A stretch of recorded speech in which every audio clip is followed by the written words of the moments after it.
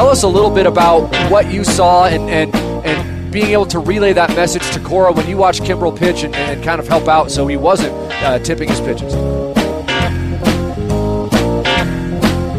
So tipping pitches, we hear about it all the time. People at home understand what tipping pitches is all about. It's amazing. And that's remarkable. Alex, I'd like to tell you about my last 24 hours. 24 hours. Currently, as we sit here, a couple feet from each other, at June 7th, at 7 p.m., 24 hours ago, I was sitting in PNC Park in Pittsburgh, watching your Oakland Athletics put it on the Pittsburgh Pirates. I guess before we get into the next 24 hours after that, would you like to formally declare that this is the day that the season turns around? Right, that we're back, baby. I was in the elevator after the game ended with 3 other A's fans. I guess it was the A's traveling circus. Yeah. First of all, a couple people told me they liked my shirt. I was wearing the elephant standing on the billionaire shirt. I was like, well, if you like it, you could be one of 5 people to actually own it because nobody actually bought that design. I was like, tippingpitches.myshopify.com. I didn't actually say that because I'm too ashamed. Right. The worst thing in the world would be for someone to know that I'm a podcast host, like in person. Right. And the guy said, oh, I guess we chose the right elevator because it's just a bunch of A's fans in there. And I was like, yeah, it's a good sign, good vibe. Could be the day that the season turns around. Jace Peterson, MVP campaign starts here. Maybe. I don't know. Anyway, more on PNC Park later. But the next 24 hours, I drove through several states. The rest of Pennsylvania, Ohio, Indiana, and now part of Illinois. And what did I do during that drive? What did I do sitting in the passenger seat of the car when I was not operating the motor vehicle? Well, of course, I pulled my laptop out, I hotspotted my phone, and I read the 450-page Major League Baseball collective bargaining agreement governing the seasons between 2022 and 2026 for this very here podcast. That's I'm pumped. right. I'm pumped. Are you pumped? I'm really pumped. I'm like a little giddy, coming in. I'm kind of like, we've been building this up for each other, for our listeners for so long, and I just want to do right by them, right? By the tipping pitches name and by the collective bargaining agreement. Absolutely. That which is holy, the collective bargaining agreement. Before we do though, PNC Park.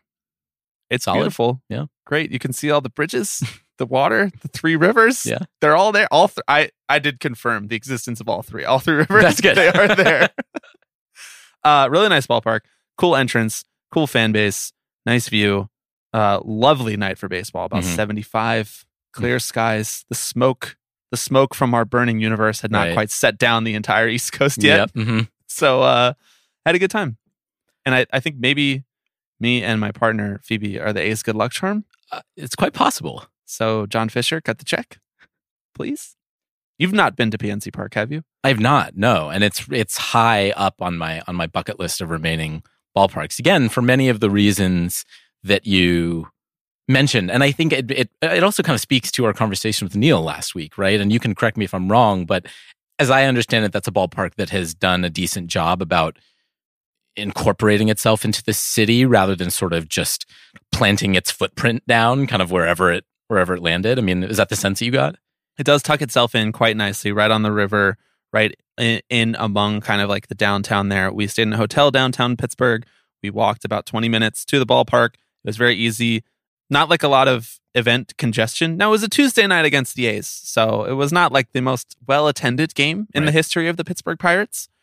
Although it was Mitch Keller night, so that brought out the diehards who were very frustrated to see that Mitch Keller took the loss to the Oakland James A's. Caprillion and his 6 walks per 9. But it was a nice night at the ballpark. Only my second game of the year, which is kind of remarkable. It's June, second game of the baseball season. We've really been slacking. We haven't been giving enough of our revenue to the Major League Baseball owners, as dictated by the collective bargaining agreement that we are about to discuss. As we've joked multiple times on this pod, this is the podcast that we've been waiting for, that we couldn't do because we weren't given the CBA for over a year after it was agreed to, because we have it on good authority that it didn't exist. Yeah. But it is here now. The CBA was released about a month ago at this point, maybe just 3 weeks ago. And we've read through many of the new parts, not really cover to cover. I'm going to just full disclosure this right now. We did not read it cover to cover, partially because a lot of the clauses are, if not copy and pasted from the last CBA, just functionally speaking the exact same. Definitely ripped a lot of plot points from the last version.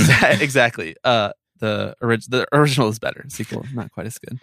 And we're going to discuss many of those things. We've broken it down into categories. We're going to revisit some of the CBA ABC topics that we had discussed in great detail during the lockout.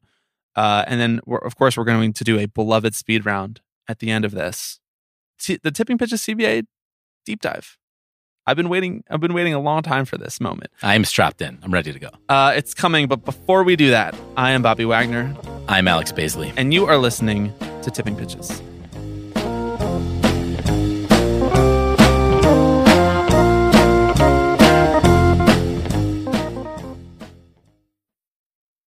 Alex, we don't have a lot of time to waste, so let's just get right into it.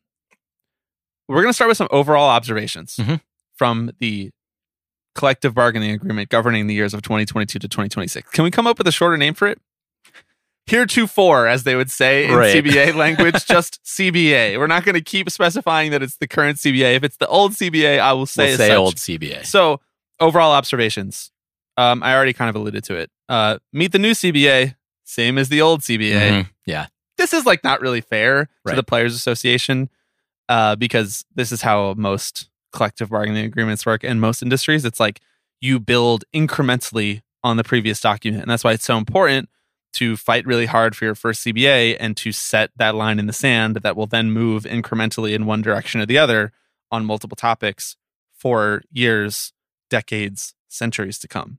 Yeah, I mean, as you mentioned, it's a 450-page document, and like the core part of the CBA ends on like the 171st page, right? And after that, it's largely like emails and attachments, back and forths between lawyers and representatives, basically codifying, discussions that maybe they had at the table, right? But it is what I appreciated about that element of it, and I know we're going to get to some of the things in there, is that there's a little more editorializing that can be done. A lot more editorializing. I love how, that was one of my other overall observations, that all of the meaningful changes in this collective bargaining agreements are literally just copies of emails. Yeah. Like, you might think we're joking.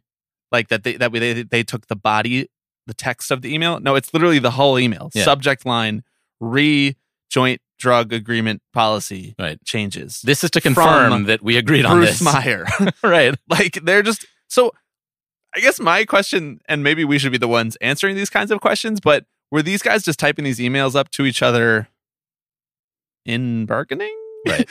Likely what was happening was that they were sidebarring over these things, and they were coming to a shared understanding, and then they were putting that in email form to each other, approving it back and forth, and then the final copy of that email is the one that made it into the collective bargaining agreement, and it was then signed off on by the executive committees on both sides. But the fact that there's nothing more formal than just copying or screenshotting an email and putting it in the legal document that governs a $13 billion industry, to me is funny. To me is very funny. Absolutely. You get instances where you can see this very clearly in emails like one that came from Tony Clark to the commissioner's office, discussing possible removal of teams, possible contraction over the years, right? And it almost word for word is, so just as well as us that we think that should be collectively bargained over. Yeah. You guys don't believe that. This is just verification that we didn't come to an agreement, but obviously we think it should be collectively bargained over. And that's the entire email. The lack of the existence of this in the first 171 pages does not mean that we agree that to what you think. Which and that sort of thing is really important, right? Yes. And I think that's why that part of the CBA is really instructive, because you do get to see the places where there still are some fractures, right? Yeah. There are moments Leave no that stone pop up. unturned in your document. Leave no avenue untraveled. Yeah. Make sure that you dot every I, cross every T. And that's part of the reason why it took so long to get this document in the first place, is that every I need to be dotted, every T need to be crossed from a legal perspective, but also from a philosophical perspective. How are we going to convey the fact that these things that we did not come to an agreement over that are going to no doubt be problems in the future, like expansion or contraction, the flip side of that same coin, that we memorialize in a legal setting for the future for an arbitrator, that we talked about these things and did not come to an agreement. And so if we go to a grievance over it, here is evidence on the internet at mlbplayers.com/CBA. Can you read the whole one? Because that's just the link to the CBA. Okay, right. At mlbplayers.com / I learned that I've been getting that wrong for the better part of my online days. /_ files / UGD / you are doing it. 4D23. The rest will be available on Patreon. You mean you reading the rest of it? Yes, okay. Exactly. The document is, you don't need to pay for Patreon for the document. You can just go get that yourself. Google it. I only had one more overall observation before we get into the specifics. I found it interesting qualitatively in terms of what we are saying about ourselves in the baseball world, we being the people who are talking about this document, that whenever the commissioner is referred to, the current commissioner being Rob Manfred, but it's not guaranteed that they don't refer to Rob Manfred by name once in this document. No. It's just commissioner. Whenever the commissioner is referred to with pronouns, it's always he or she. But whenever a player is referred to with pronouns, they don't bother with anything other than just he, which I thought is interesting because there's no rule against someone whose pronouns are not he playing in Major League Baseball. Right. But that's just kind of the boys' club. There's no rule, but there's it's codified in a legal document that this is what we think it should be. Yeah. It's nice that they think that there could be a girl boss commissioner, though. I'm holding out hope that the next commissioner is a girl boss. Any candidates that you have in mind to be commissioner of baseball who is the girl boss? Liz Cheney? What? Oh, I was going to go Liz Holmes, but when she I gets hear out of she's prison. tied up for the next few years. Well, Rob's got the next 10 on lock. Absolutely. Easy. Yeah. And that's going to take him straight into Cabo, straight into retirement age. I can't... This is a tangent, however. Post-retirement, Bud Selig has given us so many gems. Yeah. He wrote a book. He went on a fucking effectively wild to promote that book. If there's one place that post-retirement Rob Manfred should appear, it is this podcast. And you know what? If he wants to dispel some of the rumors about him, some of the assumptions about him, he should take that kindly. Take that into consideration. Chance to correct the record. Any other... We're going to let him do it. I swear we're going to let him talk. We're going to let him correct the record. Rob, if you're listening or if you're paying someone to listen, now is the time, intern. Send this part to Rob. He can come on. Any other overall observations before we get into the kind of specific categories that we've outlined here? No, I mean, I think the only kind of final observation I have is that this is a document that I think really leaves you wanting more. Like, it's really hefty and there's so much in there, but there's also so much that's referred to that I'm like, no, that's the thing I want. The questionnaire you send to all the teams asking them what their finances look like top to bottom. I'm going to talk about that later. Don't worry. Okay, I have a whole screed about that. Yes, I completely agree with that. I would say conservatively 150 pages of this. Well, first of all, 20 pages of it are the outline, the table of contents. And then 100 to 125 pages of it are just defining terms that appear elsewhere. Yep. So it's we are going to define every term that could be up for debate within this section before we get into the section. And that's going to take up 2/3 of the section. So that is consistent with all CBAs. This is how these things work. If you read a legal document, it all starts to kind of look the same. Did you find yourself, by the way, this is sort of also a tangent, but did you find yourself picking up quicker on being able to read the way that this is worded, where there's a million different commas, and then at the very end of the sentence, it's just oh, that's what they were talking about. I mean, that's what I started doing, is skipping to the end of the sentence and kind of working backwards from there. You'd be a terrible lawyer. Everything in between is really important. Get to the point. Yeah. Come on, brevity. I mean, there's a very unique language that's used here, and it's very self-referential, which I think was the toughest thing for me, right? Is it would say, you'd be in the middle of a section, and then it would start referencing that section. And I'm like, isn't that what we were already talking about? I understand. I thought this was particularly true in the sports betting section, which we are about to get into. Yeah. Okay. Categories. We are going to do a check-in again on the CBA ABC categories that we discussed last year during the lockout. Now, as a reminder, if you were not a listener at that time, those categories are salary arbitration, competitive balance tax, and revenue sharing. Real quick, just a point of order. Okay. Did we really Point of order. Did we really pick an A, a C, and no B? Like, we were that close to actually having it be ABCs? Well, there wasn't a B yet because betting wasn't allowed. I know. Listen, we were doing our best. It was the lockout. I think, frankly, that those episodes, if you have not heard them, are still relevant and still useful, particularly because the guests that we brought on effectively explain them in concept and in history, and in Jerry Blevins' case for salary arbitration in practice. So if you are interested in this sort of thing, and this is the type of episode that it animates you and excites you when the Tipping Pitches podcast posts to your podcast feed, I would suggest going back to November of 2021 and giving those a listen. All right, let's check in on those. I'll give you a little choice here. Do you want to start with the one that actually has some meat on the bone, or do you want to start with the two that basically haven't changed from a podcasting perspective? I think maybe the ones that haven't Let's changed. start with the ones that haven't changed yet. Revenue sharing, not a lot changed.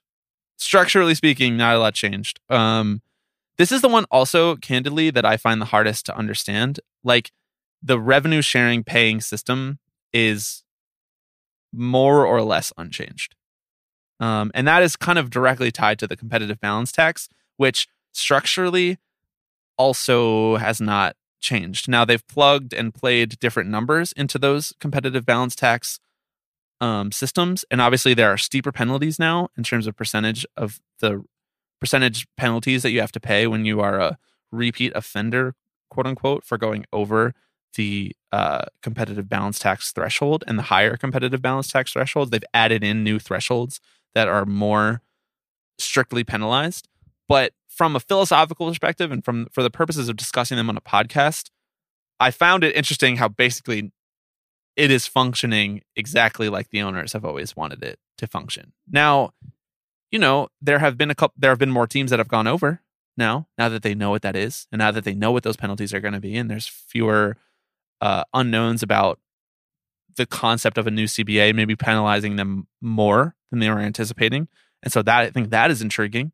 But that's all stuff that's sort of well-tread ground on this podcast. Yeah, I mean, revenue sharing in particular still feels like quite a black box to me.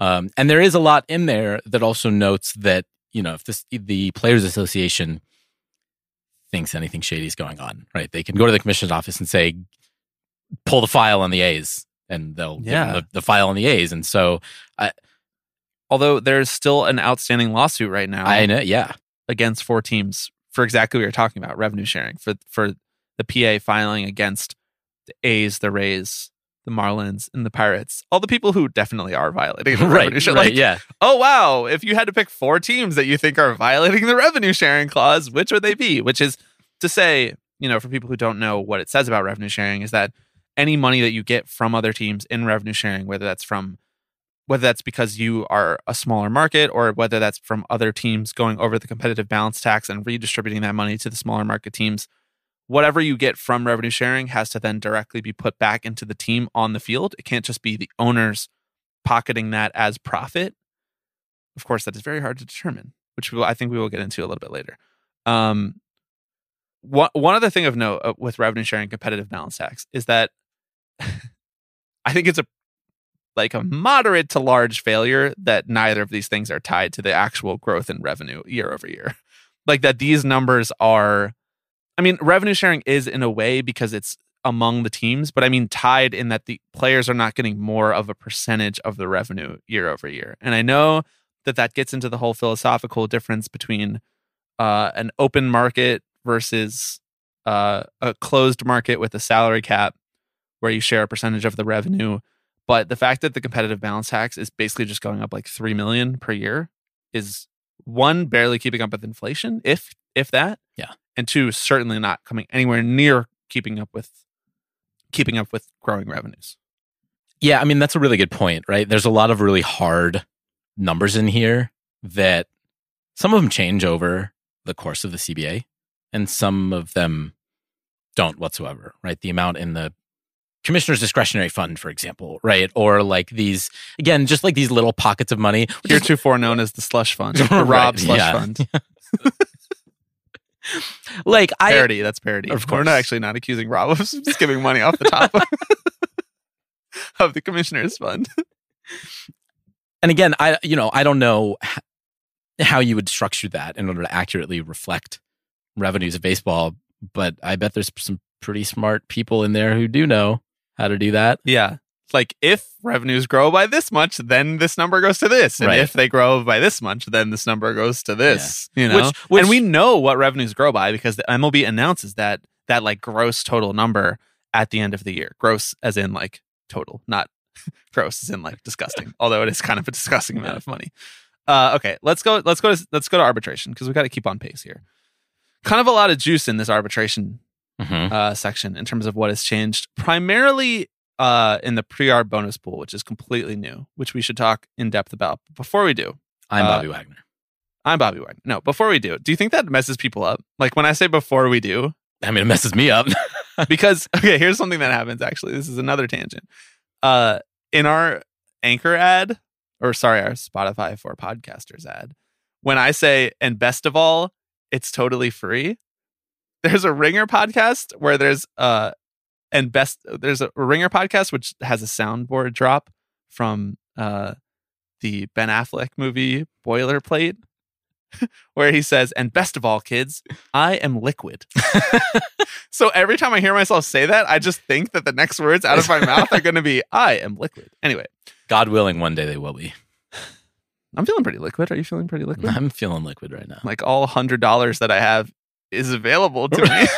It's not tied up in stocks or bonds. Okay. Pre-arb bonus pool in just a second. But first, paragraph 6, section E on arbitration. Location of hearings. The single hearing site for each year will be agreed upon by the parties, with preference being given to either Tampa/St. Petersburg or Phoenix. So you give preference to those two places, but you're not required to do it those places. So the way that I read that is that they could hold our salary arbitration hearings at my apartment in Brooklyn in the studio for us to observe Yeah. with the sign, the glow of the sign on Bruce Meyer's face, I mean, giving him power, the same power that we have every week when we record. as we said up top, it's vitally important to lay out what was agreed to and what was not agreed to. Yes. Right? There is nothing in here saying that the hosts of Tipping Pitches may not sit in on arbitration hearings. However, in the next paragraph, paragraph 7 says, quote, "The hearing shall be conducted on a private and confidential basis." So I'm very confident. once you're done, as A-Rod's protege, Mhm. A-Rod, by the way, making an appearance on Baseball Barbecue, fucking coward. Yeah. Coward. He's a coward. That is my official You statement went for on the place record. the place that would give him softballs. I Uh-huh. know. Oh, Yeah. you go to the place that's not going to grill you on your business practices. Interesting. Intriguing. Fine. Sorry, he's already given us his seal of approval. Once you're done with his sort of masterclass crash course in Right. being a billionaire, you could go and get certified as a federal arbitrator and join the Association of Federal Arbitrators. Yeah, you're Googling it right now because you will do something like this. You would do something like you'd have to go to like school for like 2 years, I think. But you could do it. You're very level-headed. You're very reasonable. I am. You don't make quick decisions. You mull. Oh, boy, do I. Put that on your application. I mull. Many people have said that I've never made a fast decision in my life. And you could then be an arbitrator at the Tipping Pitches studio for salary arbitration. Okay, all jokes aside. Another interesting section of arbitration. Paragraph 10, subsection C, eligible statistics for the purposes of determining salary in arbitration. Quote, all publicly available data can be used. However, data generated through the use of wearable technology, i.e. StatCast, is still not deemed admissible. I actually think that was my summary of that clause. So take that quote away, listener. Right. Take that quote away. I don't want to be misquoting this holy document. I find it interesting conceptually. And I wanted to ask you whether or not you think that it's past time that we start including like StatCast data in admissible statistics for salary arbitration. Like, do you think even the Players Association wants that? Because I didn't hear much of a push for it. And I can see a world in which the Players Association would be freaked out by wearable data being included in salary arbitration, because it would be such a radical change from how they've built up these practices of determining how much they're supposed to make. But on the flip side, I feel like a lot of guys are kind of getting screwed because StatCast data shows they're phenomenal, but like usage data, counting statistics, the way that players are used nowadays is not consistent with how it used to be. And I feel like it could go either way to me. I mean, it is an interesting question, right? Because I feel like that poses a very structural sort of quandary of, are players compensated based on their performance, or are they compensated based on their skills or their expected performance, right? And I mean, I think that's the kind of thing that cuts both ways, right? Where a guy who's going into arbitration who might have had a fluke great year, right, but whose StatCast metrics don't back that up, could very easily be talked down off of that, right? So, like, I mean, that's a little bit of a wishy-washy answer, but I do think it opens up kind of a can of worms that we are headed towards, like, having that discussion. Yeah, it's going to be there at some point. Yeah. I mean, the compelling case for yes to me is that it's not the only stat that you'd be allowed to use. Of course, it would be a heavy ingredient. You would taste that ingredient in your soup. Yeah. If you allowed it to be added to the soup. But like, it's tough because teams are analyzing players based on this. Teams are selecting players based on this data that they have from them in high school and college. And so if this is how you are training yourself to be good, shouldn't this be the StatCast be a more representative statistic in terms of how valuable you actually are to your team and how much they should be paying you than saves? You know, like, nobody is getting saves anymore. Yeah. Nobody is going to break the saves record. Nobody is going to, especially as a rookie, get enough save opportunities to make significant cash in salary arbitration from it. And so I hear what you're saying, in that, like, it would really suck if a guy had a great year and the team was just like, well, your horizontal movement on your slider sucks, and so we're not actually going to pay you anything. And that would also just confuse the arbitrators, which is another element of salary arbitration. That's kind of the other thing that I was right, is that the arbitrators have to be able to understand like, can you try explaining like expected barrels to me? Just try explaining it to me, not even a labor legal professional. What about, no, you're a labor legal professional. Labor. I don't think I've ever heard that term. No, I can't explain expected barrels, but you know what I can explain? What? Pitch Wins? wins. Yep. Mm-hmm. I got you on that front. That's right. And I can explain FIP.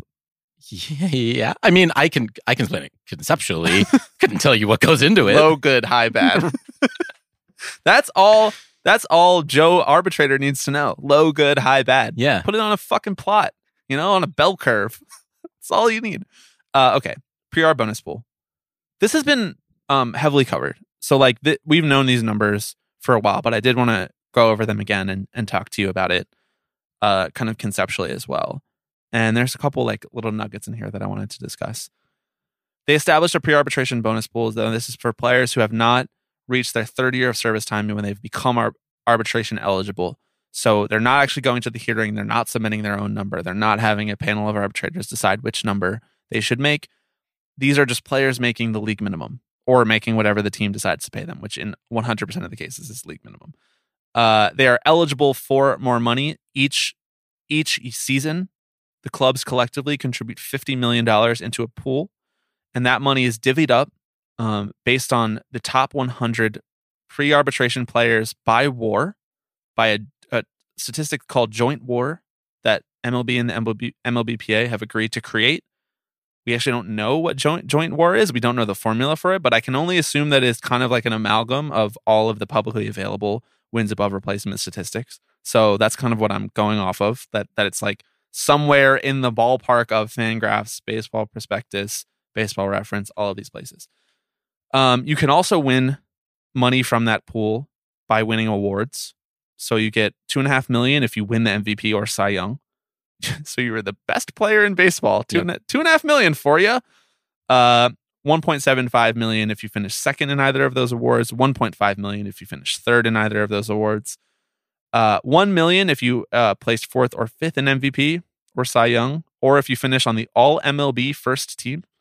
You're following the All MLB teams closely. Incredibly closely. It's a tight race. Who's going to get the spot for NL first base? Probably going to be Pete Alonso. No, just got hit on the hand today though. That's an L for your boy. $750,000 if you win Rookie of the Year, and $500,000 if you come in second in Rookie of the Year, or you finish on All MLB's second team. So that was a lot of numbers to throw at you. Basically, you get a big chunk of cash if you win an award, or if you come close to winning an award, and then they take that chunk out of the $50 million bonus pool, and the rest of the money is divvied up. So say, for example, 2 rookies, 1 MVP. Never happened. Probably never will. But that would mean that $2.5 million, one to one guy, one to the other, one to Alex Baisley, one to Bobby Wagner. And the rest of the $45 million is divvied up among the top 100 finishers and pre-arbitration players by joint war. Ton of details that I just throw at people. Ton of details. Also worth noting that you can't get 2 awards at the end of the yes, you can't be awarded for 2 awards twice. Right, exactly. Yes, you get the higher of the 2. Right. So if you win MVP as a rookie, you're not getting the Rookie of the Year. You're really payout. hosed if you win Cy Young and MVP. Yeah, I mean, yes. That's really tough for you. Here's a funny little detail that I wanted to bring up. Mm-hmm. Bonuses for all MLB awards are contingent on the player participating in any award ceremony with reasonable and necessary travel expenses for the player, and 1 guest covered by the Office of the Commissioner, consistent with Article 7, Section A, unless the player's attendance is excused by the Office of the Commissioner for a good cause shown. So you don't get your $2.5 million check if you don't show up to the MVP award ceremony. It's so petty. I don't know why I find that so funny, but I do. Yeah, there's a lot in this CBA about like kind of player obligations outside of baseball, right? Yeah, like conduct. And there's a lot that I think that maybe the average fan doesn't realize about how obligated they are to do these sort of public appearances, yes. right? To do the charity things, to do the press gaggles, especially during international play, right? To be, there's some stuff we're gonna get to, but like they really kind of lock you in, don't they? I think that they just, I don't know. If I was gonna really galaxy brain that, I think that I would look at MLB in comparison to other sports leagues, and I would say, like the NFL is a league that represents its shield very well. It has good positive like associations with the league and like the conduct. If you don't like think critically ever about these things, but like that is like a tight ship, and the NFL is in control of its image, and the image that it wants you to see, you see. And then like the NBA, where it's like a little bit more player friendly, and they kind of dictate the terms, and they decide whether they show up for things, and they decide what is cool and what matters and how often they're going to play and all of these sorts of things. I think MLB is trying to like toe the line in between those two things. Yeah. I know I mentioned that we don't really know the joint war calculation formula, but one thing that I heard a lot of this sort of more like sabermetrically minded people talking about when this was floated in bargaining, and it came out that this was kind of going to be a structure that governed how people get paid based on wins above replacement, that made a lot of numbers people very queasy, because it's an imperfect science, sabermetrics. We learn things as we go. And famously, WAR is a statistic that changes. As they decide to tweak the formula, you go back to old pages and someone's WAR looks slightly different. Now, in some cases, that can add like as much as 1 or 2 WAR to a player's career. It's interesting that in the CBA, there is no such thing as a retroactive change to your bonus. So if they decide that in the joint WAR formula, there's a bug and they go back and change it, but somebody had a bad year in the past based on that bug, tough luck. The changes are not retroactive to the previous years. Now, I don't functionally speaking, I don't know how you would. Like, would you go and would you take money away from a guy that you gave to in the past if it lowered his WAR formula? I don't really know. All that to say, I think that those concerns were valid by people like Meg Rowley and Ben Lindbergh on Effectively Wild. They had a great conversation about this. And, Craig Goldstein at Baseball Prospectus, like these people were raising this as a potential concern. Now, I'm glad that it's not like the only thing dictating what people get paid, like MLB wanted to do in salary arbitration, but it is still like a not insignificant piece of how younger players make legitimate big league money. And look, I mean, this is money going to players who originally were not going to get it before, right? And for many of these players, this might, be life-changing money, right? So-called life-changing money. I do think it sets kind of a weird precedent to have players' compensation being dictated by what is effectively a third party, the commissioner's office and the Players Association, right? I mean, they're creating a joint committee. They're going to come up with this number, and the figures will be submitted, and so there's going to be some oversight there. But I do think it gets into sketchy territory again, not only with the fact that stats like these are very fluid, but also, what does it mean to set that sort of precedent on a pay by statistic level? Yeah, especially when those statistics aren't actually at the cutting edge anymore. Yeah, I mean, WAR. I think most people would still agree that WAR, if they are actually using a formula of WAR that we can agree is valid, because we don't know what the formula is again, is a pretty good like catch-all for how much value you gave to your team, because it is cumulative. And it factors in many different things, including offense and defense. But defensive statistics are not great. Perfect. And based on what else we can glean from the CBA, those defensive statistics that are in their joint WAR cumulative stat are not factoring in wearable data, are not factoring in tracking technology like StatCast. And I think most people in the sabermetric community would agree at this point that, especially on defense, wearable data is very important. Yeah. Is like the gold standard of the day. So, I don't know. Better, not perfect. Yeah, I mean, it's also still like a drop in the bucket of Major League Baseball's revenues in a given year. 50 million total, split up among 30 teams. So that's like 1.8 million per team. Right, yeah. Split up among 100 players, right? Like, yeah, so if they all had the exact same WAR, you can expect to get $500,000. Yeah, I mean, I guess less, because some of that money will already be given to whoever wins award Rookie winners of the Year. Yeah. Fascinating. Yeah, later on in this document, they do point out that they made like $9.7 billion in revenue a couple years ago. So I appreciate them keeping themselves honest. Yeah, I guess. Okay. Speaking of making billions of dollars in revenue, sports betting. Yeah. Should we get to the actual, the categories, the topics? The categories, the topics. I mean, I think those were categories, and I would I would classify those as categories and topics. But in terms of new stuff that we really want to dive deep in, stuff that we did not have in the previous CBA, betting is maybe the biggest one. It's definitely the one that is like, it's definitely the one where the most money is on the line. Now, of note, this section of the CBA about betting doesn't really have anything to do with divvying up the profits. All of that stuff is kind of confined to like competitive balance tax, arbitration.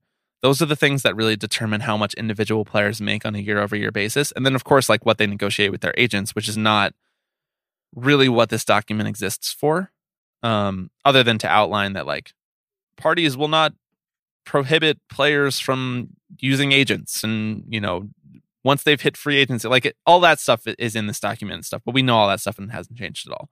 So the betting clause, I think in a fascinating way, is really just like the rules of what you can and can't do when it comes to sports betting. And the fact that it needs to be so long and so specified, I think is kind of a symptom of the disease here, if I can go that far. Yeah, I love the like first section of the betting policy just being like no betting on baseball.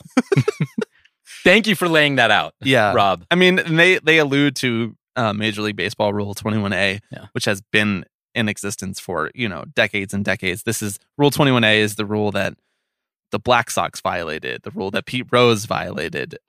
So they obviously already had rules against betting on baseball, because sports betting is not completely new. It's just that the expansiveness of it now required that they be more direct about what you can and can't do. And they were trying to, in an effort to address some of the problems that might crop up based on the pervasiveness of gambling. They literally use the word pervasiveness.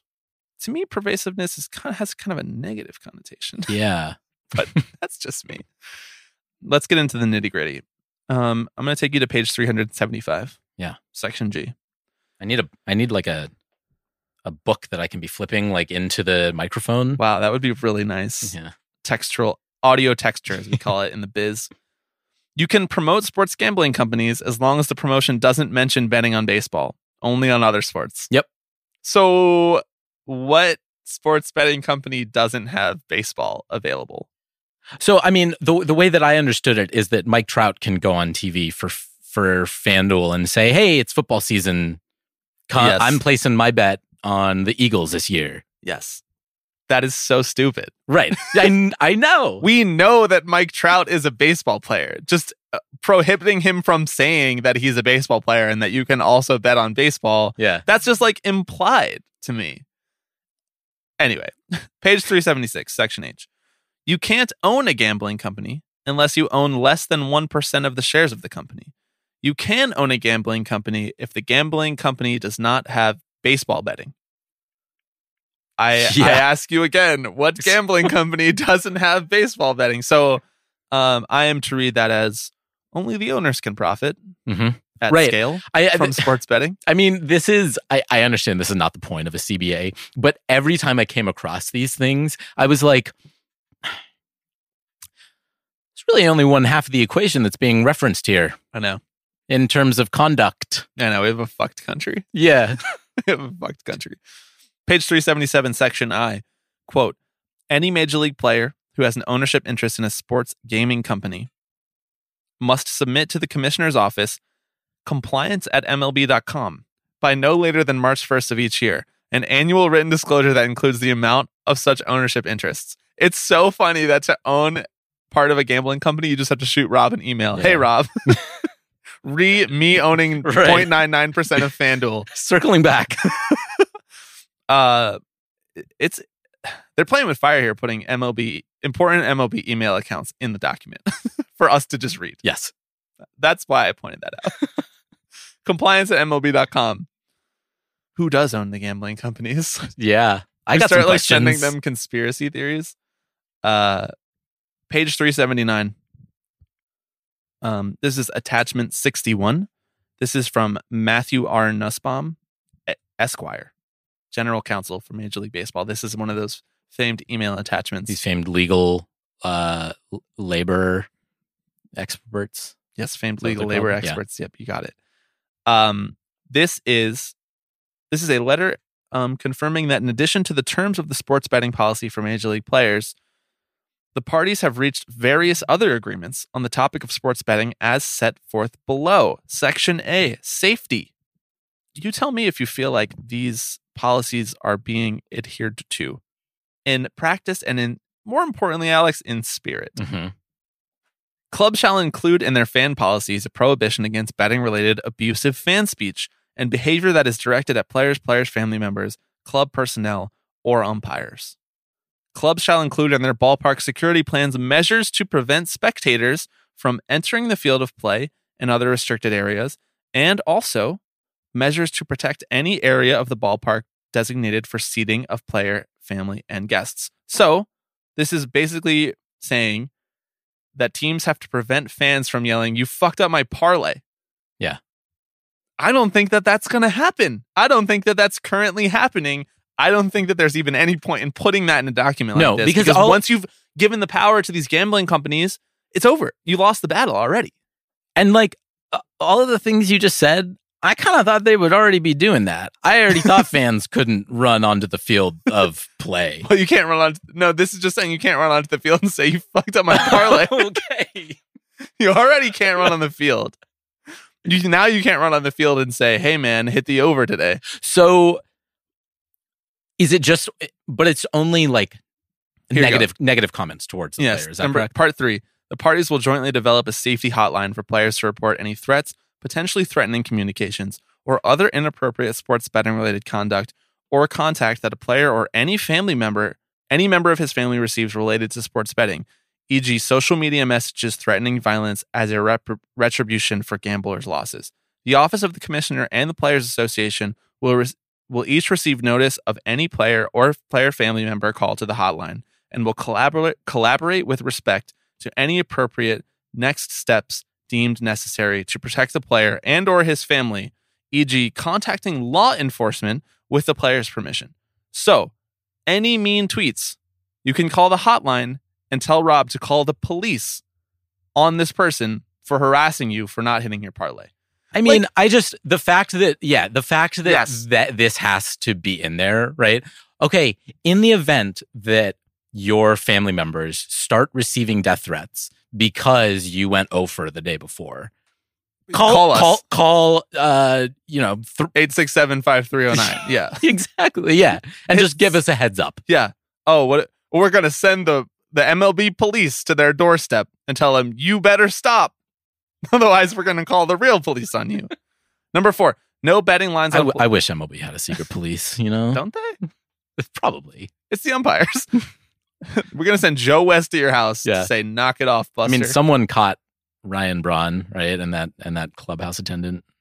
He mixed up the samples. I don't know what you're talking about. No betting lines on player-specific performance or other player-specific betting-related information may be displayed on in-stadium video boards or other in-stadium signage during a game or during pregame warm-ups. Useless.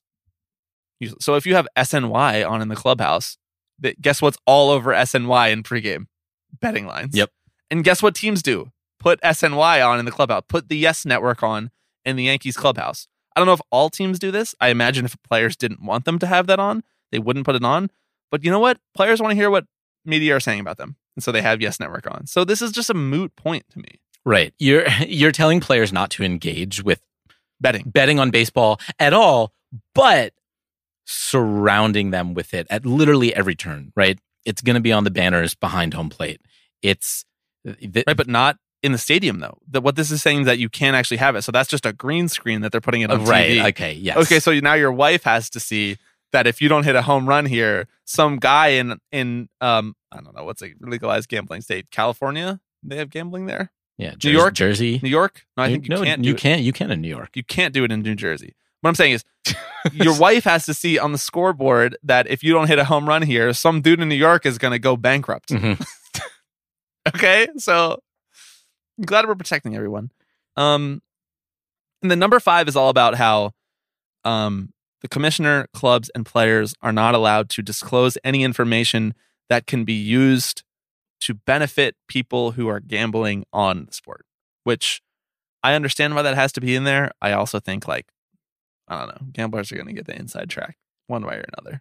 Yeah. I mean, by definition, you're setting up a system that is going to be exploited. Benefit parties who actually invest their fucking livelihood in this, right? 2 more sections from sports gambling that I wanted to flag for you. Section B, point 5, page 382. Quote, grievances challenging player discipline for violations of the policy, Rule 21D, or any other player discipline related to sports betting shall be handled on an expedited basis. Which is just, to me, is tacit acknowledgement that you can just do a lot of damage by having sports betting in here. Yeah. That you're just you are inviting the possibility that this could completely fuck your entire season if there's a scandal related to this. Right. And so you are putting expressly in your collective bargaining agreement that you need to handle it on an expedited basis if this comes up. It's just, that's not nothing. They put that in there for a reason because they're envisioning a scenario in which random player X gets caught up in a scandal of this nature. And they're like, okay, we have to put this fire out as soon as possible. Otherwise the whole season is going to unravel. Right. And there's reference in here again to maintaining the integrity of the game, right? That phrase sort of comes up over and over, that throughout all of this, we need to make sure that fans still feel like the game is pure. And it feels really hard to reconcile these two ideas in my head. Which is not an assumption that games are going to start being thrown tomorrow, maybe the next day. But it feels like there are 2 versions of the sport that you can kind of consume these days. I mean, this is something that you got into in your newsletter a little bit this past week about Newsletter. Oh, that's right, Okay, right. got a professional on deck. In the sort of splintering of baseball fandom, right? And I do feel like this is sort of encouraging a whole new way of engaging with the sport in a way that does not really mesh with how traditional fans have enjoyed it. Traditional fans is a term that we can use now. Thanks It to Neil. is, yes. Okay, last thing. Section C, Part 2, page 382. The parties will also meet and confer each offseason or more often as needed to discuss existing, emerging, or anticipated issues in the area of sports betting, including but not limited to betting technology, for example, in-stadium mobile betting, integrity monitoring, government investigations, legislation and lobbying, sponsorship and promotion, issues arising in other sports leagues, and any other issues raised by the parties. We might have to meet more than once per year to talk about integrity monitoring, government investigations, legislation, lobbying, sponsorship and promotion, issues arising in other sports leagues, and any other issues raised by the parties. Shirt has a lot of people asking questions already answered by my shirt. It's really unfortunate because I was gonna use that meme to make a joke about a different part of this CBA later. Well, in dog, this you were episode, sleeping. You but got I slept at the wheel. Use another drill tweet, I guess. So good that they're just kind of like, and anything else that happens. Legislation and lobbying is honestly my favorite, even above government investigations. Yep. It's like we might have to meet to talk about this section of the Biden's budget doc because it includes one tiny little thing about sports betting. Build back better. Okay. Do you have anything else on sports betting? You want to read any other clauses? I feel like I've been reading so many clauses. You have, and I'm going to pass it off to you on this next subject, though. Yeah, you are, and I'm going to read far fewer clauses. Okay, great.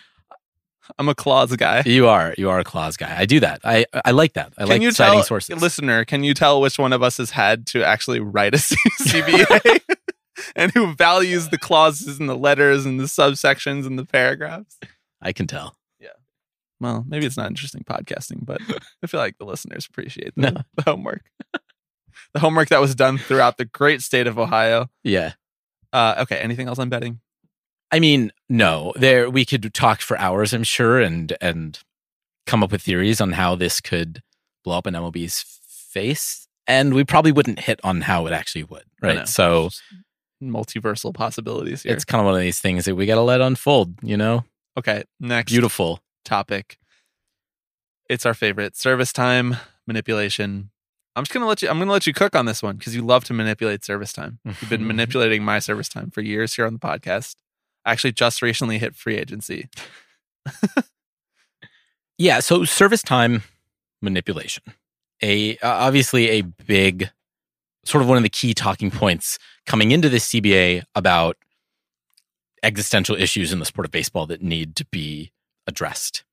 And I think the jury might still be out on how some of those, on the impact that some of those guidelines had.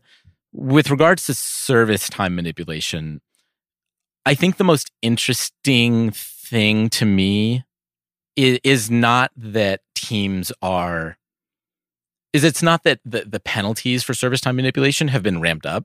It's that the incentives for not manipulating service time have been ramped up, right? So like teams that promote a player to the opening day roster and keep him up for the full season receives up to 3 draft picks if the player finishes in the top 3 of the Rookie of the Year voting or top 5 in MVP Cy Young voting before he's eligible for arbitration, which is a lot of words. That's how much of this document is put together, is like qualifier after qualifier after qualifier after qualifier, right? Yeah. But and there are like these, guardrails in on how many times a player can get demoted in a certain season, which I think is good. Right. You see these cases where players get just like shuffled up and down and up and down. And in the top 2 players in Rookie of the Year voting each receive a full year of service time.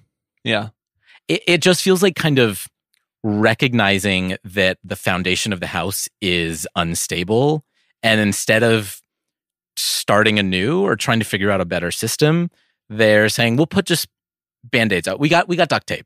right? So how about we just give you the service time if you do really well? And that just like, I don't know. I'm curious to get your like broad scale sort of thoughts on how maybe they envision this being implemented versus like what this is actually going to look like on the field, because I don't know that it's going to make a massive difference in what we're seeing teams do.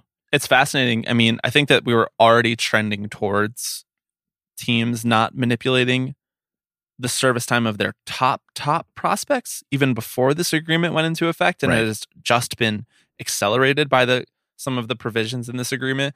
But we're now seeing teams approach it with the philosophy. Some teams approach it with the philosophy of, oh, if we call this guy up and he's doing well and we get a better sample size of him in the major leagues, we can offer him this extension where he might sign for under market.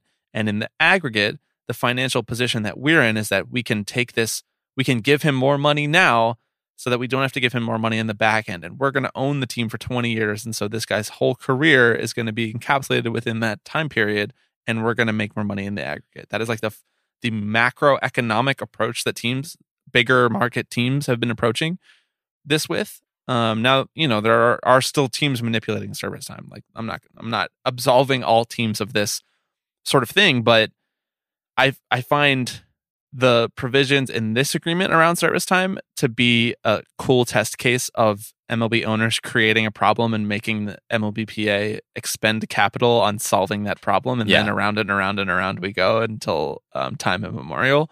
It's like, we already had something in there that was like, you're not allowed to manipulate service time. And then we're like, okay, but we're going to do it anyway. Right. Like everybody's looking around like, so we're going to do it anyway. Right. and then they were like, oh, so then the PA will have to, spend even more time and money and, bargaining capital on fixing this problem so that we don't continue to keep the salaries of younger players down and manipulate their careers even more. It's really hard to like extricate the differences in that macroeconomic trend that I was already talking about and these rules in this agreement, which thing is like actually leading to more players being called up and kept up to start a season. I do think one maybe sort of unexplored aspect of this by us at the time, and not really by other people, I heard people talking about this, was that this like doesn't do much for the vast majority of players who have their service time manipulated. It's really only the top prospects who already are probably bonus babies anyway, and so like they don't need it as much as the other guys who are like ready to be called up and still not being called up. Right. Like the Mets are a bad example because they kept sending Francisco Alvarez and Brett Baty down, but like those are their top prospects. But a guy like Mark Vientos, like they've kept him up and down in the minors all year, and they're going to probably get another year of service time back from him too. So I'm just saying that because like that's an example that is close to home, but that these are the kinds of guys, like the second tier guys, that it doesn't make as many waves with because it's not quite as obvious that guy should be up in the bigs. But like, who's better than Eduardo Escobar this year is Mark Vientos, and they're not calling up because they want more service time and they're already paying Eduardo Escobar. So these are manifestations of an ailing system still, and I don't think this really cleared out like some of those problems. Right, as you mentioned, it's literally only quote unquote top prospects who are covered by this. So outside of that, like tacit admission that everybody else is still kind of fucked. Yeah, exactly. Yeah. And I understand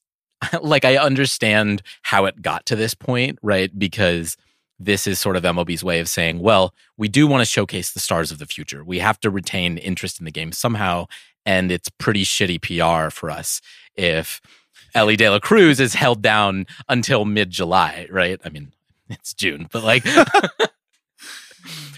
You do not, under any circumstances, have to hand it to Bob Castellini.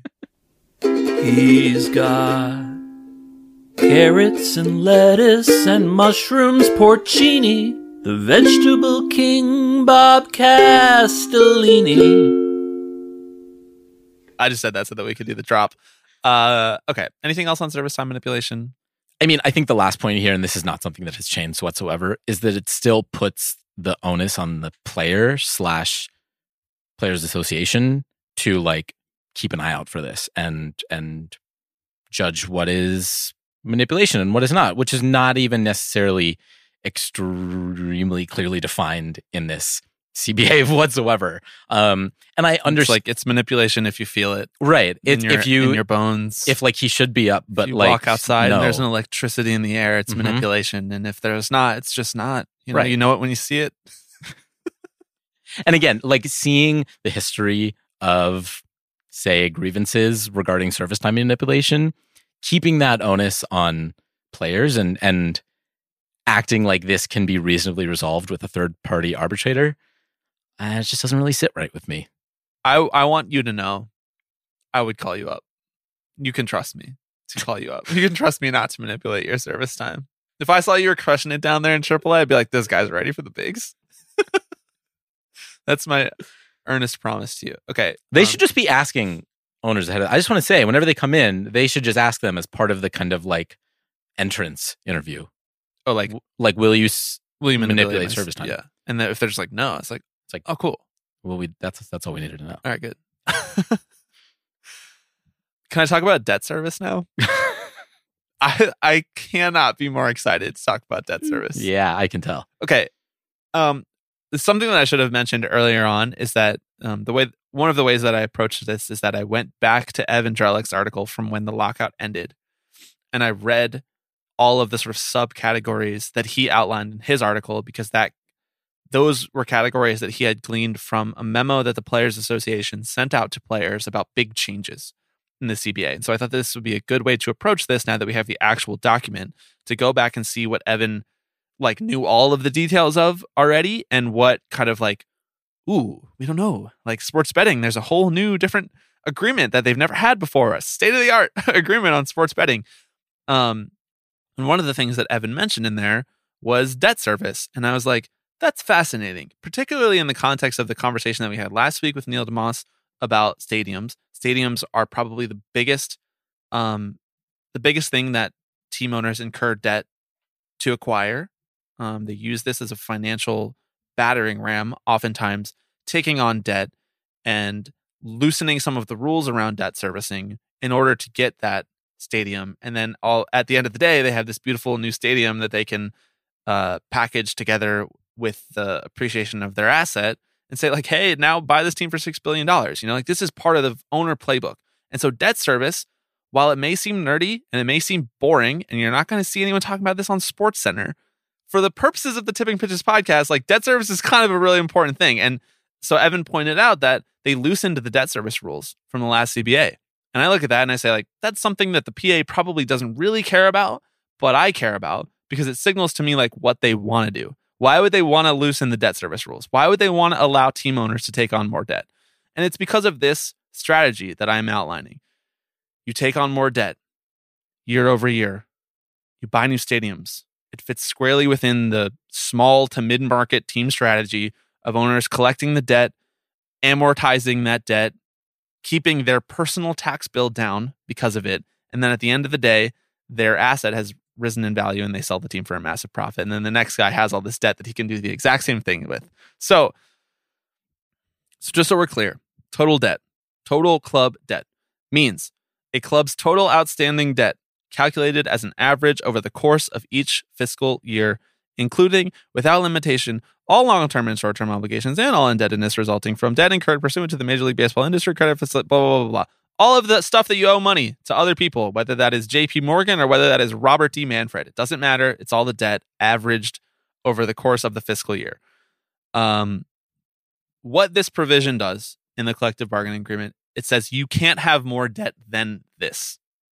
The this in this case is your earnings times a number that they come to an agreement of. So basically you have to be able to cover your debt with your earnings from a reasonable fiscal perspective. And that's your earnings, before interest, taxes, depreciation, amortization, all of that good stuff.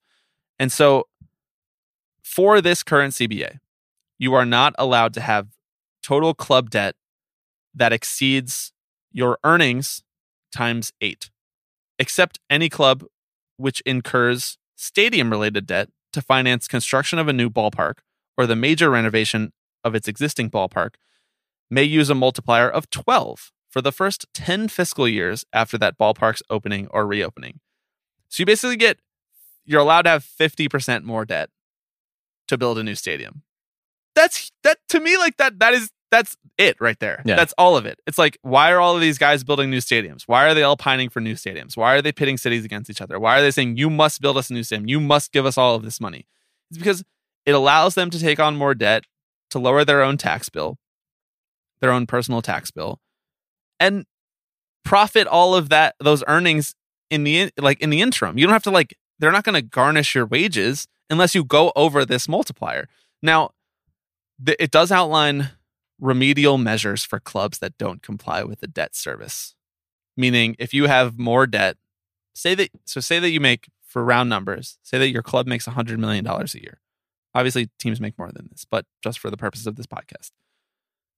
If you have more than $800 million worth of debt, which is a lot of money to have in debt as an MLB club, here are the things that Rob can do to you. It could require the club to submit a written plan for achieving compliance with the debt rule, prohibit the club from incurring any additional debt, require the club to reduce some or all of its outstanding debt, prohibit the club from making any capital expenditures without the approval of the commissioner, require the club to perform or refrain from any other action the commissioner deems necessary in order to ensure the club brings its total debt down, retention by the commissioner of the club's share of central funds, playoff money, all of that good stuff. Reservation by the commissioner of the power to approve a club's general and administrative expenditures, limit or suspend the club's ability to obtain additional financing, suspend the benefit of the Major League rules such as selection rights to the club under Major League Rule 5, that's the Rule 5 draft, deny the club's right to be represented at Major League meetings and or representation on Major League committees, suspend individual executives, impose monetary sanctions, any other measures or sanctions which the commissioner has the power to impose, require ownership to guarantee the club's debt service for the next 3 years, subject to liquidity concerns. The commissioner may have mandatory debt reduction, so he can garnish the team's wages, more or less. Now, why did I read all that stuff? Because it varies greatly in severity. Yeah. It gives Rob so many different things that he can do before he actually has to do something of consequence to one of his bosses. Mm-hmm. Right. He can either ask for a spreadsheet with expenses and revenues, or he can take over day-to-day financial operations of the team. Yes, exactly. And it's like, and anywhere in between. Exactly. Which I find fascinating because it gives him the ability to basically just let owners violate this rule if he wants to. And Right. he probably does all of the time. He Yes. probably lets them take on billions of dollars in debt to build new stadiums. Theoretical debt that is going to be forgiven in tax credits by cities in the future or whatever. Yeah. But by the rules of this agreement that he should be punishing them for. By the way, preventing them from any meetings is really funny to me. You can't sit on any committees if you're in violation of the debt service. That's my favorite by far. Okay. Last two things. I promise I will end this screed on I'm loving it, man. on debt servicing. I'm still not entirely clear on what it is, but it's a problem. It's just managing how much debt you have in comparison as a fraction of your income. Yes. On page 248, section 6.4, the office of the commissioner shall provide Players Association right to information. The office of the commissioner shall provide the Players Association with the following information: earnings, related party debt summaries, correspondence from the office of the commissioner or a club in connection with the operation of section 4, drafts or proposed correspondence to clubs imposing remedial measures. Any documents and or other information provided to the Players Association pursuant to this section shall be covered by the parties' confidentiality agreement. That's just all the stuff we've ever wanted to know. Yep. It just exists. Mm-hmm. It's all part of this clause. It's all of their earnings before depreciation, whatever, taxes and amortization. It's all of their debt. It's all of their plan to get rid of the debt. Mm-hmm. It's all of what is the debt has been incurred for. Yep. It's everything. It's crazy that this has never leaked. And this was, I have to assume, as with everything else in here, just sent in an email, right? Tony Clark was like, hey, can you just give me the finances of all 30 teams? And Rob was like, Yes. see attachment. It's just there. Do you think it's password protected though? Probably. It's a password protected Google attachment. Well, Sometimes we accidentally put a password protection on a MP3 file. And you're I need this. What's the password? I don't know. there is a clause later in here. Yeah, we were speaking about this shortly before going on air, where that outlines how players can use highlights from games on social media and whatnot, and there's a whole app that they can use, and it is worth noting that like all the information on how to sign up for said app is in here. The code you can use to sign up is all caps MLB players, and then you have access to the database where they drop like the Memorial Day post that you can use, or like the Jackie Robinson Day posts, right? That no one is crazy enough to read through this and actually find that besides us two. Everything we've ever wanted to know, we could accomplish by just going to work for the Players Association. No, we could never talk about any of that stuff because we have to give this pod up. Yeah. This is the catch-22 of our modern lives. Page 250, section 6.6. The Players Association can reopen the agreement and strike if a team is leveraged at 30% or more. Meaning you're 30% over the 8 times or 12 times multiplier of your earnings before depreciation, taxes, and amortization. And you have more debt than that. Basically, there is a total gross amount of debt that teams could incur that could lead to the players saying, I ripped this agreement in shreds. Yes. Yep. How do we get them there? I mean, JJF is trying. Let the A's keep doing what they're doing. Okay. I want to say thank you for allowing me to do my debt servicing section. It means a lot to me personally to talk about debt service.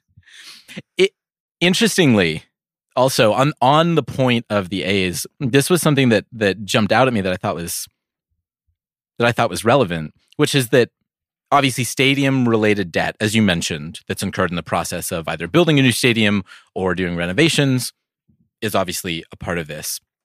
But it does not become serious renovations. Yeah, but it does not become a part of your debt until the stadium itself actually opens. Until the first year that you play in the stadium. Exactly. So like you can rack that debt up, which the A's have been doing. I mean, they made claims at one point that they were spending like over $100 million. $100 million, yes. And that was like a year or two ago. I would like to see the documents pursuant to section 6.4. Look, we maybe is this like the sort of thing where like Michael Scott declares bankruptcy. Like if I walk up to John J. Fisher and I say the page number, like does he have to give me that information? How does this work? Like you personally? Yeah. Like will he think that I'm like if I know this much about the CBA? Will he think like I if you walk up in like will he get a flustered and be like, "What's your email?" Polo? You had your shot. Yeah, swing. That is true. Well, unfortunately, I hadn't read the 2022 to 2026 CBA. Heretofore known as CBA. Okay, last major section, and then we're going to do some speed round stuff because we've been going. Internet is international play, which has a whole big long section governing where they're going to play, how much players are going to get compensated for going, what they need to do, the conduct of the players. I'm going to let you take the reins on this one since I've been talking so much about debt service. So there is a lot in here that governs international play, right? From exhibition games to like series within the championship season, they call it, like basically the London series. Right, exactly. Or the Japan series to open the season. Yes, and all of that stuff is as that. What I do really appreciate is like if you have any questions about specifically anything that's going to happen this year, like it's in here. Right. Like if you want to know whether or not players are going to show up at local charities, all you got to do is look at the international play section. This is an aside, but you can also basically find every single possible injury that a player could get and also the suggested remedies for these injuries. There's like how to do an MRI on a shoulder in here. I know. And also I love the section in here. I'm never like fully on speed round stuff, but there's a section in here about how no wearable data will be disclosed publicly. Right. And then they just define what is wearable data and like what they might collect. And it's like players' breathing rate, players' heart rate while sleeping, players' breaths per minute while sleeping. No, like body temperature, height, weight, waist measurement, like all of these different things. It's crazy. It's crazy. Man, I should have been a lawyer. Still could. I'm not 30 yet. There have been stranger pivots. What do you mean? At a pro labor baseball advocate turned lawyer? I mean, dog, like my my application is just the last 6 years of this pod. Yeah. Do you think I mean, you don't technically have to go to law school. Like, you don't need your JD to be a lawyer. You just need to pass the bar. Do you think reading this document is good enough? Uh-huh. Okay, keep going. Back to international play. Right. What is interesting to you about this being in the CBA? Because this is a newish thing as well. I don't know if this was a clause in the previous CBAs, but certainly something that is this fleshed out, that is defining a vision of what the commissioner's office wants international play to be, and then how many things you need to govern in order for the players to participate in the way that you want them to. I think it's interesting to me personally. I think it's interesting, as you mentioned, to sort of see the vision that the commissioner's office has sort of laid out for the scope of international play, and particularly how involved the players themselves have to be in sort of the ancillary work that goes into that, right? The players are obligated to play in these games, and I believe, correct me if I'm wrong, I believe they get like a little stipend as well, right? Yeah, I think $70,000 gets split among the players, right, of each team that participates in these games, basically. Right. And so I think that's kind of it, right? There's a lot in here about international ambassadors, with like a couple people from a given series, right, who will go out and actually go the extra mile to represent Major League Baseball on a national stage, and you get paid $10,000 per appearance. Each player who participates in an event shall be encouraged to promote the event, including by participating in at least 2 large group activities and 1 smaller group promotional activity in the event location arranged by the office of the commissioner or the players club. Routine media availability at the ballpark shall not be counted towards these promotional activities. I know that when they say group activities, they mean sort of I know they mean like public facing events that encourage fans to like going to the Boys and Girls Club, like, yeah, right, exactly. But I was really hoping it's just like icebreakers. Like, we're gonna do some large group activities, and then we're gonna break out. We're gonna go into breakout groups, and you guys are gonna do trust falls with each other. I would go to that. I'd pay $50 to do trust falls with JJ Bleday. I'd pay $50 just to watch baseball players do trust falls. There's all these clauses in here about how the commissioner's office has to send them a plan of how they're going to promote the activity. Yeah. Each player who participates in an event may also be required to participate in at least 1 charitable or youth development activity. For example, instructional clinic or visiting a hospital. They're like, what are 2 really good examples of this? Yeah, right? Like, man, I just watched The Dark Knight. What are some things that we can do? I could teach some kids, and I could go to a hospital. $10,000 to go to the hospital. Okay. I'm sorry. I'm reading so many clauses again. But on page 334, section 2 is the compensation outlines that we talked about. $70,000 split among the players, and I think like $50K or $25K split among non-player personnel, which is like the clubbies and whatnot. And there's also a section in there that says players are not allowed to tip, non-player personnel. So that's like clubbies, like trainers, all that stuff. Yeah. More than they would for a normal game. That's so petty. You're not allowed to tip them more flying across the Atlantic Ocean and taking care of your ankle. Also, like, who determines that? Like, I don't know. I would like a clause in here about tips, right? I know.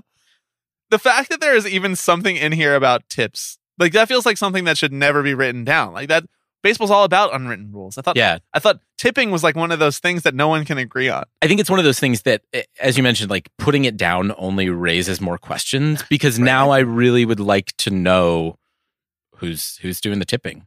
Like, who's skimping out. Who's skimping out, right, exactly. And who's shelling out the big bucks. And again, look, if you talk to MLB players, they will tell you who tips and who doesn't tip. I'm sure they will. I've heard some stories. But is there like a database of this? Is it just honor system? Yeah, right. Like, is the clubby going to come forward and be like, this guy gave me too much he gave me, in London? Yeah. Yeah, it's really weird. The last thing, kind of the end of this section, is about how all expenses related to these events will be covered by the Office of the Commissioner, and all revenue generated from these events will go to the Office of the Commissioner. So it's not, if MLB London makes $10 billion next year, the players don't see any of that. Right. Obviously, in the present, that's probably equating to the commissioner's office taking a loss on these events in order to kind of like grow the game, so to speak, but really to grow like different revenue streams for the commissioner's office that are not part of the revenue that MLB players feel particularly entitled to. I'm curious to see how much they grow in popularity and in revenue, honestly. Yeah, I mean, we've seen some really nice popularity. Again, as you mentioned, I think the London games have been really well received. People love the sort London of games that we're going to be going to next year. Yep, exactly. Right. I mean, people love the like Japanese exhibition games as well. I know the A's and Mariners often have played that in the past, and I don't think the A's would be welcomed into we're sending our most best countries right now. Yes, it's fascinating. And I think one of the more instructive sections of this agreement in terms of like what Rob's vision of one baseball is. Yeah. So if you're can't fall asleep tonight, just go check that one out.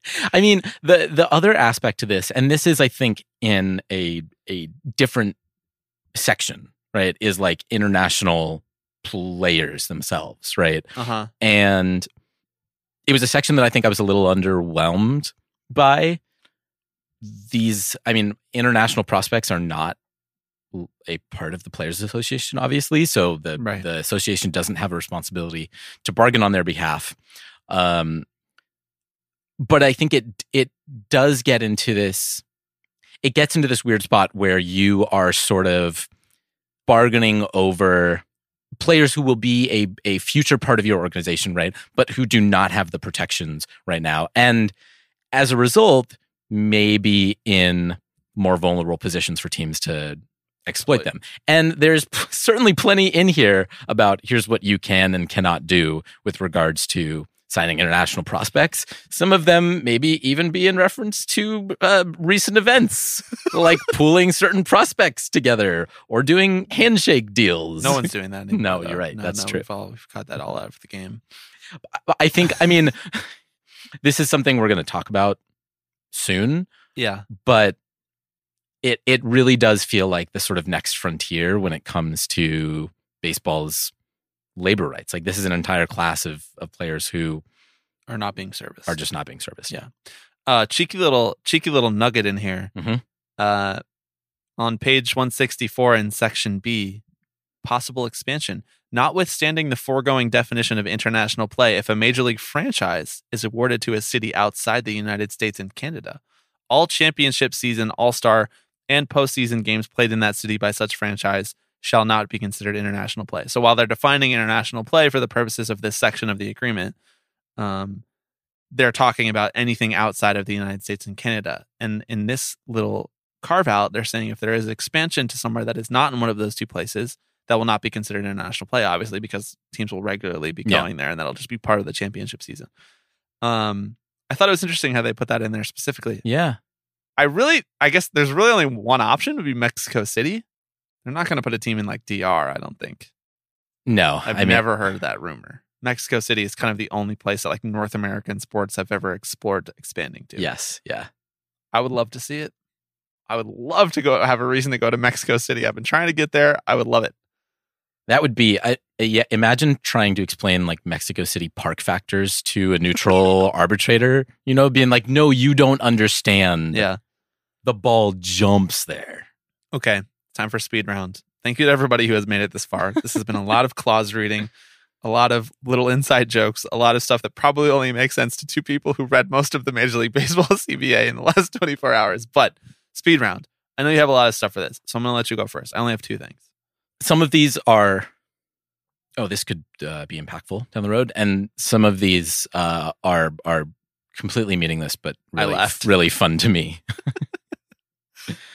On page 207, there is they go to great lengths to clarify that teams will not have an information bank about free agents.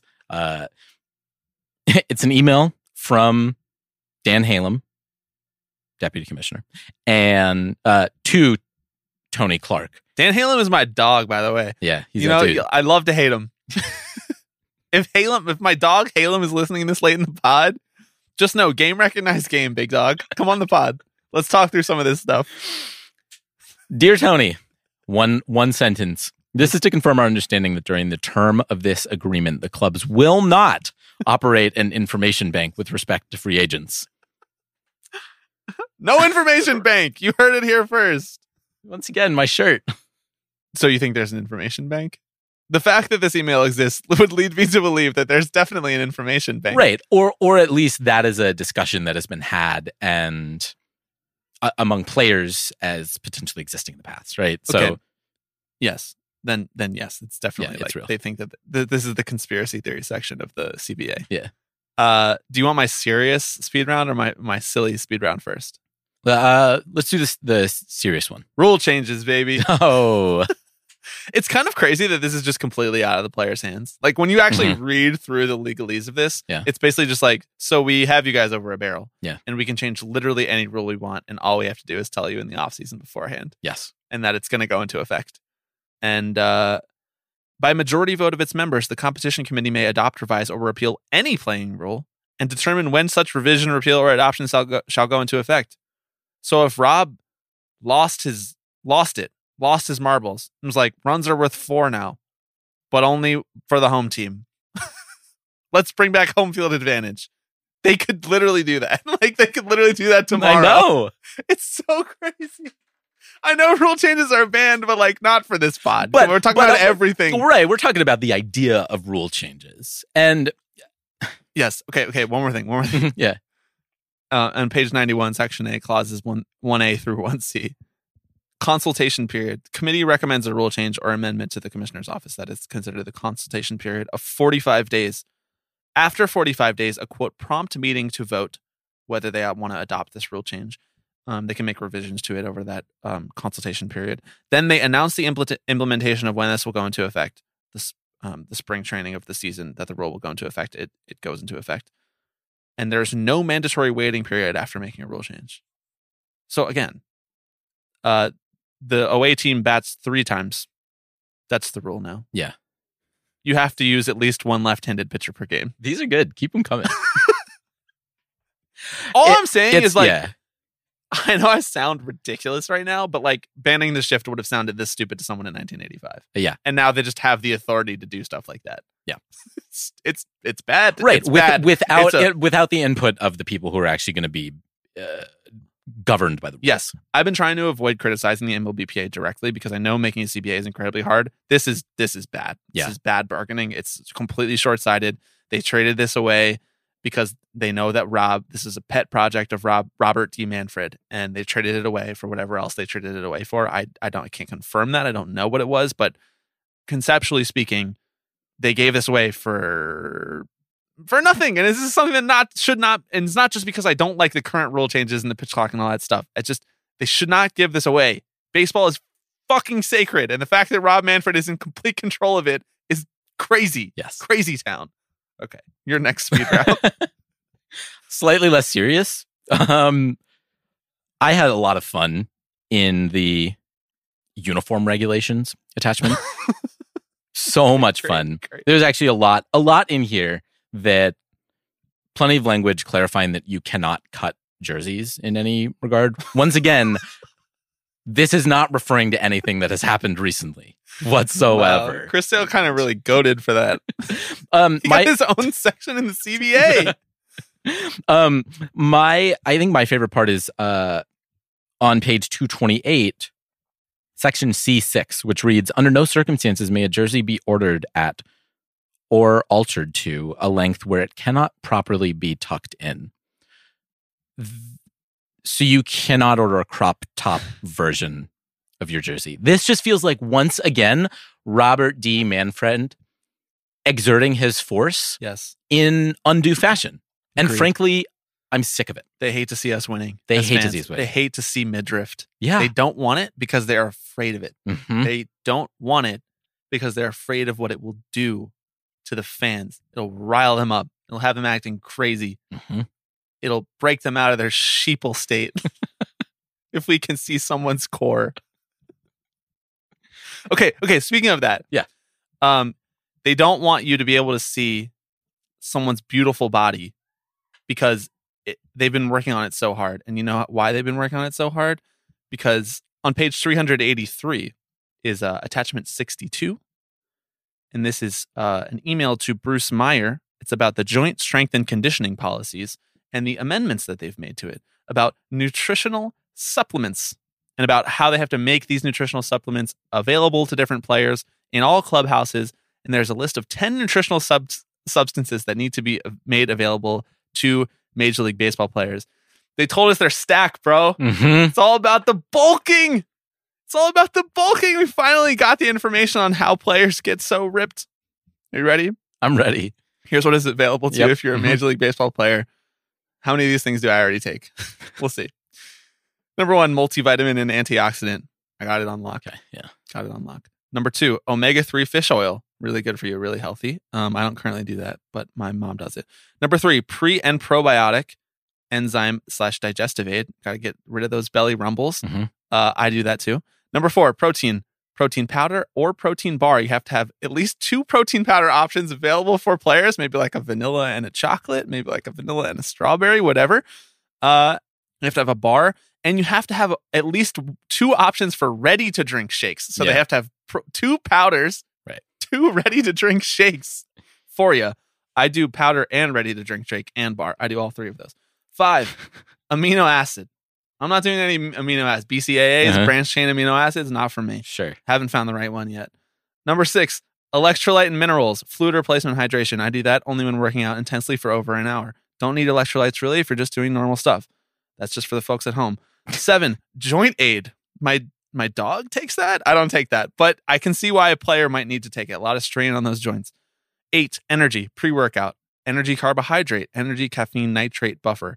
You have to have one of those 2 options available. I don't do pre-workout. I don't fuck with that. It scares the shit out of me. I took pre-workout once and I was like putting my head through a wall. Yeah. Number 9, creatine, only in bulking for me. Only in bulking. They only have to have 1 creatine available. That's sus. That's sus to me. That one might not be the one for you. And number 10, last but not least, cognitive sleep and vision support. I don't really know. I don't know what that is. Could that be like melatonin? Yeah, I guess. But is that vision support? These are kind of, I guess this would be kind of like a vitamin B supplement or something like that, or magnesium. Well, because it says one of each category, right? Oh, okay. So you have to have a cognitive, Yeah. which would be like magnesium, a sleep, which would be melatonin, yeah. and vision support, which is like carotene, Carrots? vitamin K. Yeah, I don't really know. That was just really fascinating to me. I couldn't not read through. They're talking about fucking creatine. Once again, this is one of the best things about this is if you actually have any questions about what's in a locker room, what players have to do, you've got it all. You can see the like medical questionnaire that teams will send to players to fill out. Like it's all there. You can see the concussion protocol and see the questions that are asked. Like I just want to know what brand of creatine. No, I want to know if they're using Thorn, just like your boy Thorn. Please reach out, sponsor the pod. Come on. I'm like on Walmart.com over here. Like which creatine are they using? NutriCost? I don't know what any of this stuff is. I'd like to think that the MLB has their own like private label, you know? Yeah, if you have to ask, then you don't know. Right. I mean, it's just an addition to like the Rawlings factory. Right, exactly. Okay. That's the end of my speed round. Do you have a couple more that you want to give us before we land this plane as we're approaching the 2-hour mark? Are we? We're getting close. Jesus. All right. We better hurry. We really got to wrap it. All right. We can't give people the 2-hour pod that they want. We just got to keep teasing it. MLB ranks teams by markets, assigns them a market score. I know. I just want to say the A's are number 8 on that list. Number 8, top 8 market. That actually really is funny. That's legitimately so funny. Now again, like it is meant to be not a reflection of the team whatsoever, right? So the obviously the Yankees and Mets, exact same market score. The Dodgers and Angels, exact same market score. A's and Giants, exact same market score, right? Because they play in the Bay Area. Yes. Which It's a population metric. Right. It's like an access to how many fans you could have. Right, exactly. Which again makes me wonder what all this talk about not being able to succeed in this town over the last few years has been about. I mean, I know what it's been about, but when you put this stuff right here in front of us, I know. You committed it to paper. It makes you think. Yeah. Just a little bit. Yeah. Where's Vegas on this list? Where would it be on this list? Not above Oakland. I think it would be Bottom half? at least, right? Bottom third? I don't know. We'll have to commission a study for $100 million to figure Clearly, that out. yeah. Did you know the Home Run Derby has an official score? No. They do.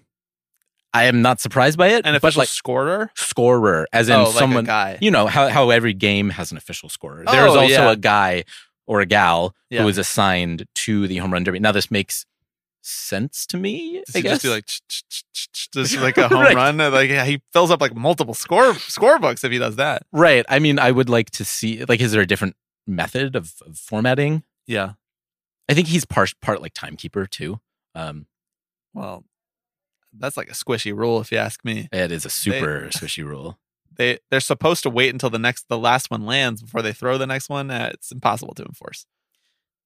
My last one is something that I'm bringing up because it was a question that I think we got a week or two ago when we were soliciting a bunch of listener questions, and one of the ones that we got, and I'm sorry, it's been a couple weeks and I'm blanking on your name right now, but would there be consequences for players if they opted out of, say, wearing the Memorial Day hat, right? Oh, yeah. Or the Armed Forces Day hat. Yeah. And I do think it's interesting that there is a whole outline, right, on these sort of MLB theme days. And they do note no punishment for opting out of any team day. And it does, you know, it again lists these examples like Mother's Day, Memorial Day, like, I don't know who's... Once again, I don't know how in any world they could put something in here that would penalize them from doing something like that. That's like a kind of a pure sort of expression of belief. I mean, but there are so many rules about their uniforms anyway. Like you can't wear certain cleats. No, exactly. You can't write certain things on there. Better. Good rule. Right. There's like, you can write a nickname on your glove unless it's like offensive, you know? And like, again, really squishy territory where I'm like, so what would they consider offensive? Like if Little Dicky made the MLB, like could he write Little Dicky on his glove? I mean, can Rich Hill write Dick Mountain on his glove, right? Like, is it on there? Probably. I think it is, right? Fascinating stuff. Once again, grieve it. Once again, everyone, please go read the uniform regulations aspect You of love this. the uniforms. Okay. I have two final questions for you. Okay. Number one, is this contract meaningfully different than the one that we were operating under in the previous CBA? Different enough that it was worth a lockout and all of the consternation over it? That's question number one. Number two, so why did the executive committee that was negotiating this contract vote against it unanimously? Those are just two food for thought questions for you at the end of this here almost 2-hour podcast. Got anything? Do you have anything for me? It doesn't feel immediately meaningfully different, but it does feel like it sets the stage for potential real changes down the road, right? With things like rule changes that you mentioned, the introduction of sports betting, you know, like all these things that we've sort of talked about do feel weighty enough that like, I think we're going to see very little to come of this in maybe the next year or two. I do think that one meaningful difference in this is that there are like placating measures from the owners to the players in this that were not there in past agreements of the 21st century. Yeah. Like oftentimes in contracts, there's like a philosophy of just like throw money at us. And this is a throw money at us contract. There's something in common in contract language called ratification bonuses. So when it gets ratified, all the members of the union get a bonus. And we call them rat bones in the in the organized labor world. And really wanted rat bones in our contract personally. We tried for it and Spotify was like, we don't think so. But there's like a series of what I would consider rat bone like structures in this. Oh, here's $50 million for the pre-arb players. Don't question us as to why they're still pre-arb and like why we can't knock service time off. Just here's $50 million, you know? Yeah, there's a lot of concessions that like don't actually change the fundamental financial structure of the league. Right. Which is maybe too much to ask of them. You could say that the owners are basically tipping the players to leave them alone. Yes. As to your second question, I do think it's an interesting one, and I don't have a concrete answer for you. Well, that's cool. I actually have Francisco Lindor here. He's going to come in and tell us. Bring him on in. There was one thing that stood out to me that struck me as being a potential sticking point for players, and that's the point of the grievance process.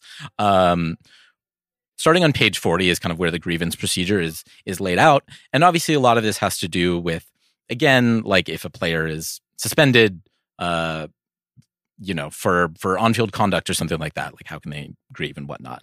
But there's one section in there that raised concern with the players enough that it's actually addressed by Rob Manfred himself in the attachments at the end here. And that's section... Ooh, getting excited. This is Article 11, section A1B. Okay, got it? You're reading along at home? And it says, please bear with me on the language in this one.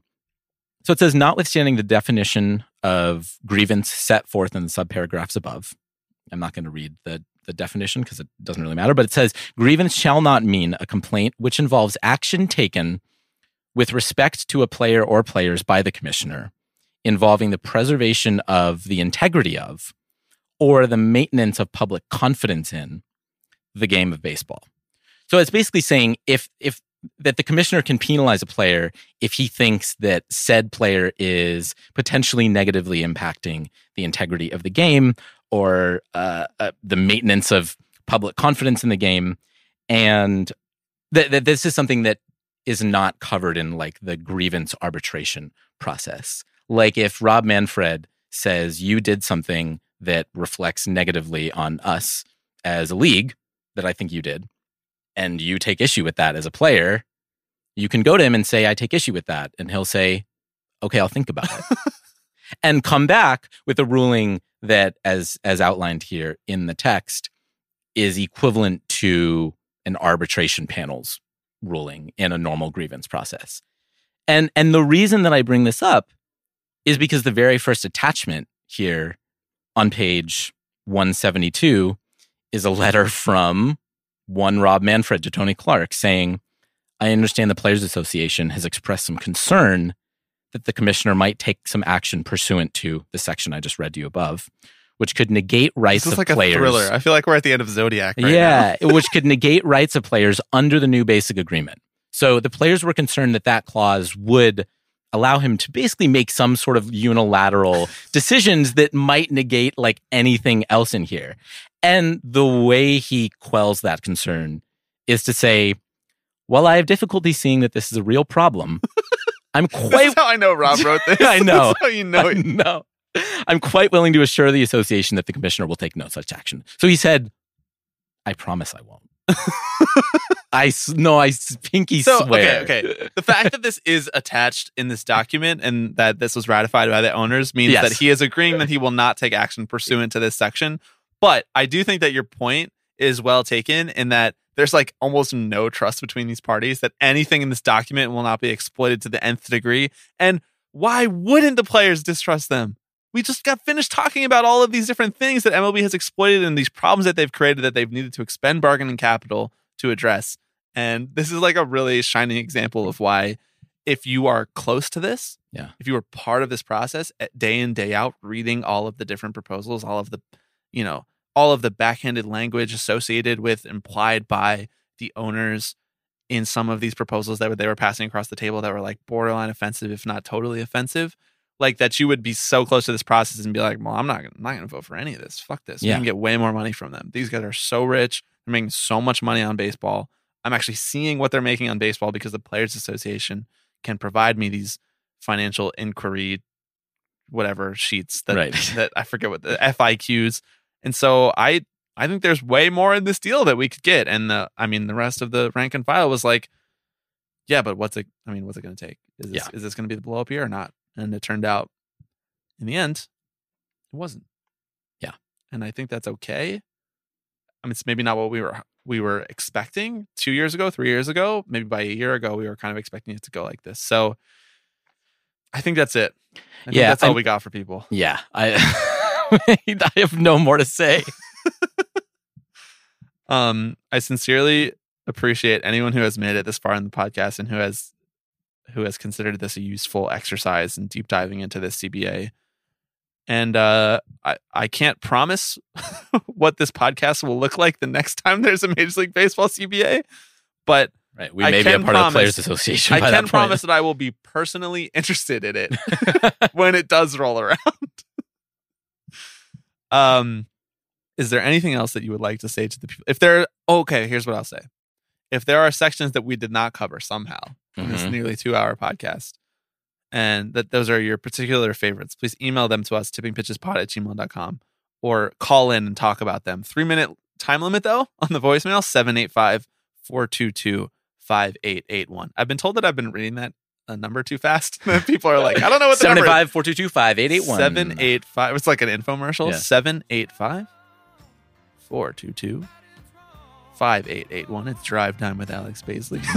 Call now to get your free offer. Thank you, everyone, so much. This was weirdly fun for me. In a very perverse way. Yes, in the most perverse way possible. We will be back next week. You're a rich girl, and you're gone too far, 'cause you know it don't matter anyway. You can rely on the old man's money. You can rely on the old man's money. It's a bitch. Hello, everybody. I'm Alex Rodriguez. Tipping pitches. Tipping pitches. This is the one that I love the most. Tipping pitches. So we'll see you next week. See ya!